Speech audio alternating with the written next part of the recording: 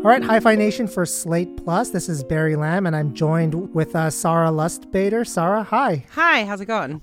Why don't you introduce yourself to the audience? My name is Sarah Lustbader. I am a former public defender, and I now write about issues of criminal justice and policy for The Appeal. As a senior contributor, I'm also senior legal counsel at the Justice Collaborative. Great. So, Sarah, my question for you is, what do you remember in law school when you were first taught about mens rea? Let's see. I loved my crim law class. I remembered actus reus and mens rea. I was like, all right, well, this makes sense. Like a lot of things in crim class, it all makes sense in theory. And then if you, like me, leave law school and then become a public defender, it all kind of breaks down.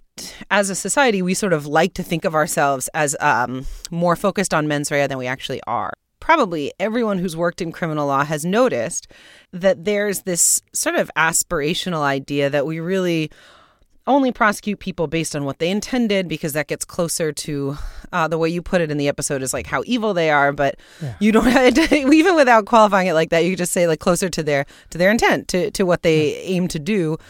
But what you see in practice is that that's just not how it works. And cases that are treated as serious are generally the cases that have the worst outcomes. So if you have a person who died, your case will go to the homicide unit, and it will be, handled by the more experienced prosecutors. And in fact, you're probably going to need sign off from some deputy director or even the DA, him or herself. So like if you sort of sit in on trials, very few cases actually involve someone saying, I intend to do this bad thing. Here we go. I'm going to do this bad thing. And then I did it. I think that if you were really strict about reasonable doubt, you would probably acquit in like almost every case, because it's so hard to show actual intent. So what you're doing is asking a jury to infer intent. And I think that that process is so inexact that we can say that in practice, the whole idea of mens rea being relevant to a criminal conviction is like a little bit fallacious. What you're describing to me is that we are very much a moral luck, intuition driven society. Basically, moral luck is the idea that there are all of these consequences that are unforeseeable, unforeseen, but that just happens. And somehow the assignment of blame gets, like if you have two people, both of whom have the same mens rea, right? And one of them ends up killing somebody and the other person doesn't kill somebody, but mens rea is identical. Mm-hmm. You could even say that the circumstances around them were, it's just somehow the world intervened in such a way where one person ends up killing somebody and the other person ends up not even harming somebody, right? We are going to go with like, okay, we're going to prosecute the hell out of the person who ended up killing somebody. That's a moral luck judgment, right?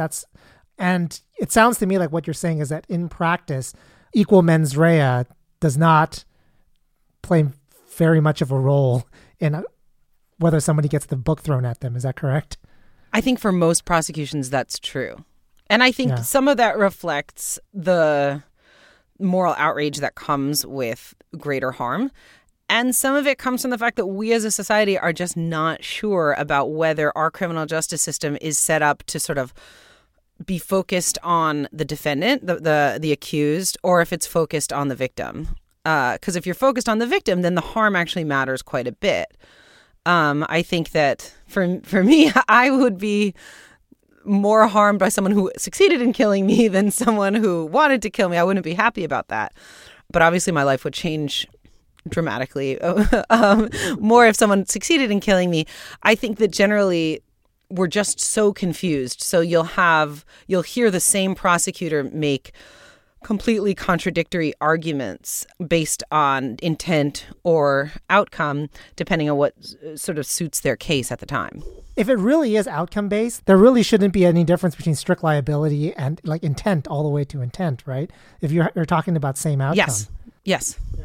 If it were really outcome based, and you heard this actually during the campaign when Amy Klobuchar was questioned about a prosecution that she led that seems extremely questionable, if not a bad prosecution, that actually after she left her office had to be redone because it was so flawed, the prosecution. And when she was asked about it when she was still running for president, She said, well, there was like a dead girl. I was under a lot of pressure to prosecute. And I think that's how prosecutors function. When there is a dead little girl, that's the outcome. They're under pressure to prosecute. And in fact, her office ended up prosecuting successfully someone who truly may not have even been guilty at all. In that case, actually, I don't think there was ever a question of intent. It was a stray bullet, so I don't think that anyone was even accused of intending to kill this person. But we prosecute these people just the same. These are murder charges. Do you remember having a problem as a student of law with strict liability crimes? The idea that there could be a crime that's also strict liability? Yeah, I think that it goes against probably most people's intuition. It's sort of, if you have children, for example, you want to teach them that, I think a lot of people who have kids have had the experience of their child doing something that they clearly didn't intend to do, like knocking something over. And then they feel really bad about it. My kid spilled some medicine the other day and he said, I'm sorry. And it just broke my heart because I think for most of us, it goes against our intuition morally to hold someone accountable for something that they didn't intend. Yeah. I find human judgment about this to be very, very puzzling because the best of humanity and the worst of humanity comes out in this one thing, the way that we judge what are, in fact, accidents, right? So I see in human beings, even with respect to children, that response. And I also see anger as a response at the same time, right? And I think that at a large societal scale, that's the difference in the treatment of individuals in the criminal justice system as well, right? I see people who raise children like you and I who are like, okay, that's an accident. And sometimes I catch myself doing this. Like my kid is a little bit older, so I've had a little bit more time. But it's like, yes, you're sorry, but that's also the fifth time you've done that, right? But it's not like any less of an accident the fifth time, actually. Well, you could raise it to a negligence standard at that point. Like, that if you did it this way, this many times, and then you did it again, that's negligence. I know we do that, Sarah, but what I'm trying to, get at is, like, is that just is that a mistake? Is that like a human mistake, or is that a legitimate kind of response for us? Like, I'm actually, ever since graduate school in philosophy, I've actually wondered about this because ignorance is one of these, or mistakes and ignorance are one of these interesting categories where no intent, no knowledge, no thought to the possible bad that can occur. At the same time, there are situations in which we think people are responsible for not knowing and not intending because, they should have experiences of a certain kind. And one of the things that one of my philosophy professors was trying to convince us of, it was his thesis at the time. Nobody else believes it, but his thesis was that you might be responsible for not knowing, but you're not responsible for the acts that come from you not knowing. So there shouldn't ever be negligent standards. And I wonder, and I've always thought about that. That's a really tough one. So wait, you're not responsible. Yeah. You are responsible for not knowing, but you're not responsible for the acts that follow from you not knowing. That's right. Why? That's the idea. What's the distinction? Well, the idea is something like this. Okay. You can't hold people responsible for the eternal chain of everything that can flow from like something that they've done at a certain point or a mistake that they've made at a certain point. Everybody thinks you should cut it off at some point, right? Where we are right now, right? The coronavirus, all right? Suppose it happened like this. Somebody bought a bat, right? Or something like that. Or a pangolin. The animal bat. Right. And then 6 months later, 300,000 people in the world have died as a result of that thing, which we might say, because people have been warning individuals in China about the wildlife trade, hey, this has happened before, and it's happened 2-3 times before. You should know better than to be participating in wet markets, eating animals like this. You did it, right? Like one way of holding, some individual responsible for this is like, okay, whatever policy made it so that 300,000 people worldwide can die, you are responsible for all of that. You pay restitution, all of that stuff. We don't do that. I know some people might think that's the right way to go, but we stop people. We cut it off somewhere, that kind of responsibility. Yeah, right? I remember that. I remember some tricky cases I read in law school about intoxication. So that's right. Intoxication is a good example. Yeah. Right. When you're intoxicated, we know bad things can happen, right? We know the first thing that many people think about is car accidents, right? And some people hold that, in fact, you should just be held accountable. If you're responsible for your own intoxication, you're responsible for everything that happens afterward.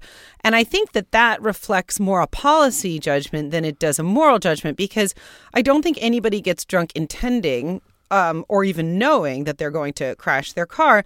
We can understand that that's not actually a reasonable conclusion to draw about someone who ultimately did get drunk and ultimately did crash their car. However,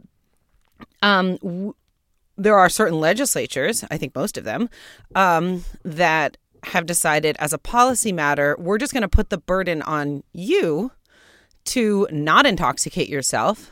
And just we're going to say you're responsible for anything that happens once you get intoxicated. It's not an excuse. You know, if you crash your car, you sexually assault someone, that, in fact, we want to discourage this level of intoxication. So we're going to hold you responsible, even though we know that you couldn't have had the same kind of intent before you were intoxicated. But even with the case of intoxication, if your car accident sets off a chain reaction car accident where 20 cars get crash and maybe you have 20 deaths or something like that, we do have some kind of line drawing principle. Right? So it's not like this one individual is going to be liable for all of those things. Is that correct? Yeah, well, it's clear in tort law. So in tort law, you know, the standard is often foreseeability, like what was foreseeable. But I think that there's also a workaround for all of this, which is that if you want to avoid the moral problem of convicting people for something that they didn't intend, and I don't even want to convict corporate executives for things they didn't intend. I don't think anybody deserves that. You can take all of this out of the criminal system. Like, I think that the criminal system is actually probably a bad fit for a lot of this stuff. So you can do away with the intent standard. You can do away with the threat of prison time. You can just shift the burden, right? Like, you can make it a negligence standard and shift the burden and say, if you want to have a corporation and make a bunch of money, it's on you to make sure that you're not polluting, that you're not dumping, that you're not doing all these things. And we've put you on notice. And if you violate these things, like, you're going to lose, I don't know, all your money. Like, you just won't be able to do business. We'll take away your license. And that's the cost of doing business. I think that it's in their interest to make it this all or nothing thing, so that they have to you know, it feels kind of good to say, oh, we went after these corporate executives and criminally. Like, you don't have to do that. Just don't let them have their company anymore if they're polluting. To be fair, I think we should take like almost everything out of criminal law for various reasons. So I don't believe we should be prosecuting street crime in the same way. I don't think that people who are dealing drugs should be thrown in prison at all. But I just think, practically speaking, you can solve a lot of the problems that are raised in this episode if you take it out of the criminal sphere. Okay, so can I then raise like an even bigger question for you then? Because I know you like this stuff. The deontologists, right? This is something that I hear them say, which is what criminal law is for retribution. That's what it's for. Sometimes I hear you, Sarah, as saying, all right, given that that's what it is, let's move a lot of stuff out of that system, right? Or maybe everything. Right. Sometimes I hear you as an abolitionist, right? Sometimes I hear you as saying we shouldn't have a criminal justice system then, right? What are you? How would you describe yourself? Oh, man, I was scared when you said there was going to be a big question, but I didn't know how bad it would be. I don't know. I do think I am pretty persuaded by the abolitionist arguments. Most of those are not deontological arguments. They're mostly pragmatic, probably closer to utilitarianism, and they're mostly rooted in this doesn't work. We know it doesn't work. Let's try something that seems more promising. And then there's this, like, I think another part of it that's sort of tacked on, which might be closer to deontology, which is just also it's the right thing to do. Also, we're treating people unfairly. We've been treating them unfairly for a long time. It's not right. The way the discrepancy in the way people are treated based on their skin color and their income, it's not right. Even if it weren't for the discrimination, it's not right. The way that we have come down so hard on people and ruined their families and communities. And there's just a better way to do things. I don't know. I don't have the answers deontologically, but I do think pragmatically speaking, abolitionism is probably a way to a better society. I will add one other thing, which is that it's probably not where you want to go. But that's fine. When we think about moral culpability, which is what you've talked about a lot in this episode, I think that if you only focus on like negligence, recklessness, knowledge, intent, you're actually leaving something really important out, which is agency. And even if you can show, and you point this out, that like a street dealer, most people don't think that crack is legal, right? So if you're dealing crack, you probably know what you're doing isn't legal.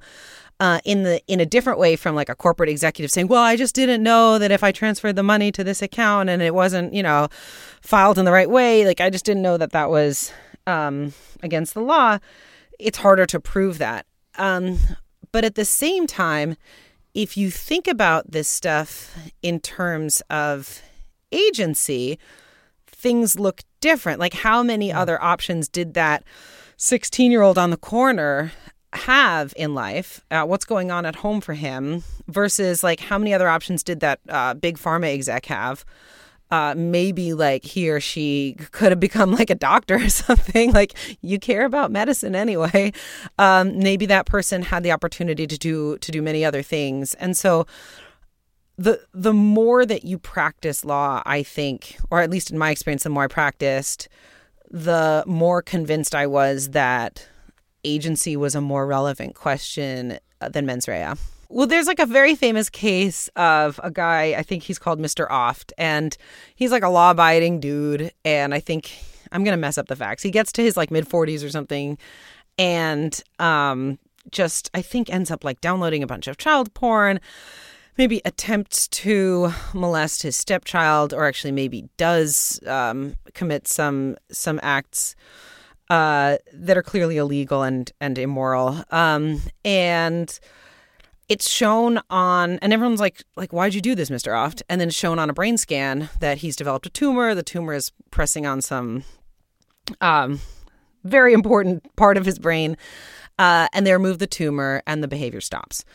And so there are sort of two basic schools of thinkers in this field. Some are just like, well, if you've got a decent treatment, just do that. Like, why bother sort of trying this guy? We know that he didn't cause the tumor. He didn't intend to cause the tumor.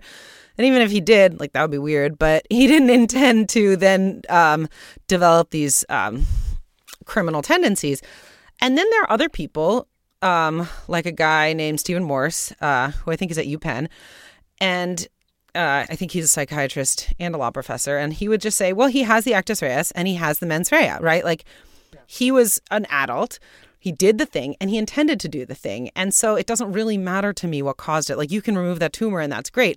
But you can see how, pragmatically speaking, that is a completely ineffective way to govern. Like, that's dumb. He doesn't care. Sorry to call you dumb, Professor Morse. But like, it should matter to us, I think, not just about retribution. It should matter to us not just about whether people deserve the punishment that they get, but shouldn't also matter that we are creating a safer society. And obviously removing the tumor creates a safer society, even that if that takes us out of the realm of deontology and toward like a Jeremy Bentham-y kind of place. That's it for our Slate Plus segment for the episode The Criminal Mind of this season of Hi-Phi Nation. Thanks to Chow Tu, editor of Slate Plus, and June Thomas, senior managing producer of Slate Podcasts. There will be a bonus episode every week accompanying this season of Hi-Phi Nation. And I'm doing invite-only Zoom events featuring guests from this season, as well as other guests, professional philosophers, people who work in the criminal justice system. If you want to get an invitation, just go to hifination.org to find out how. We will see you next week.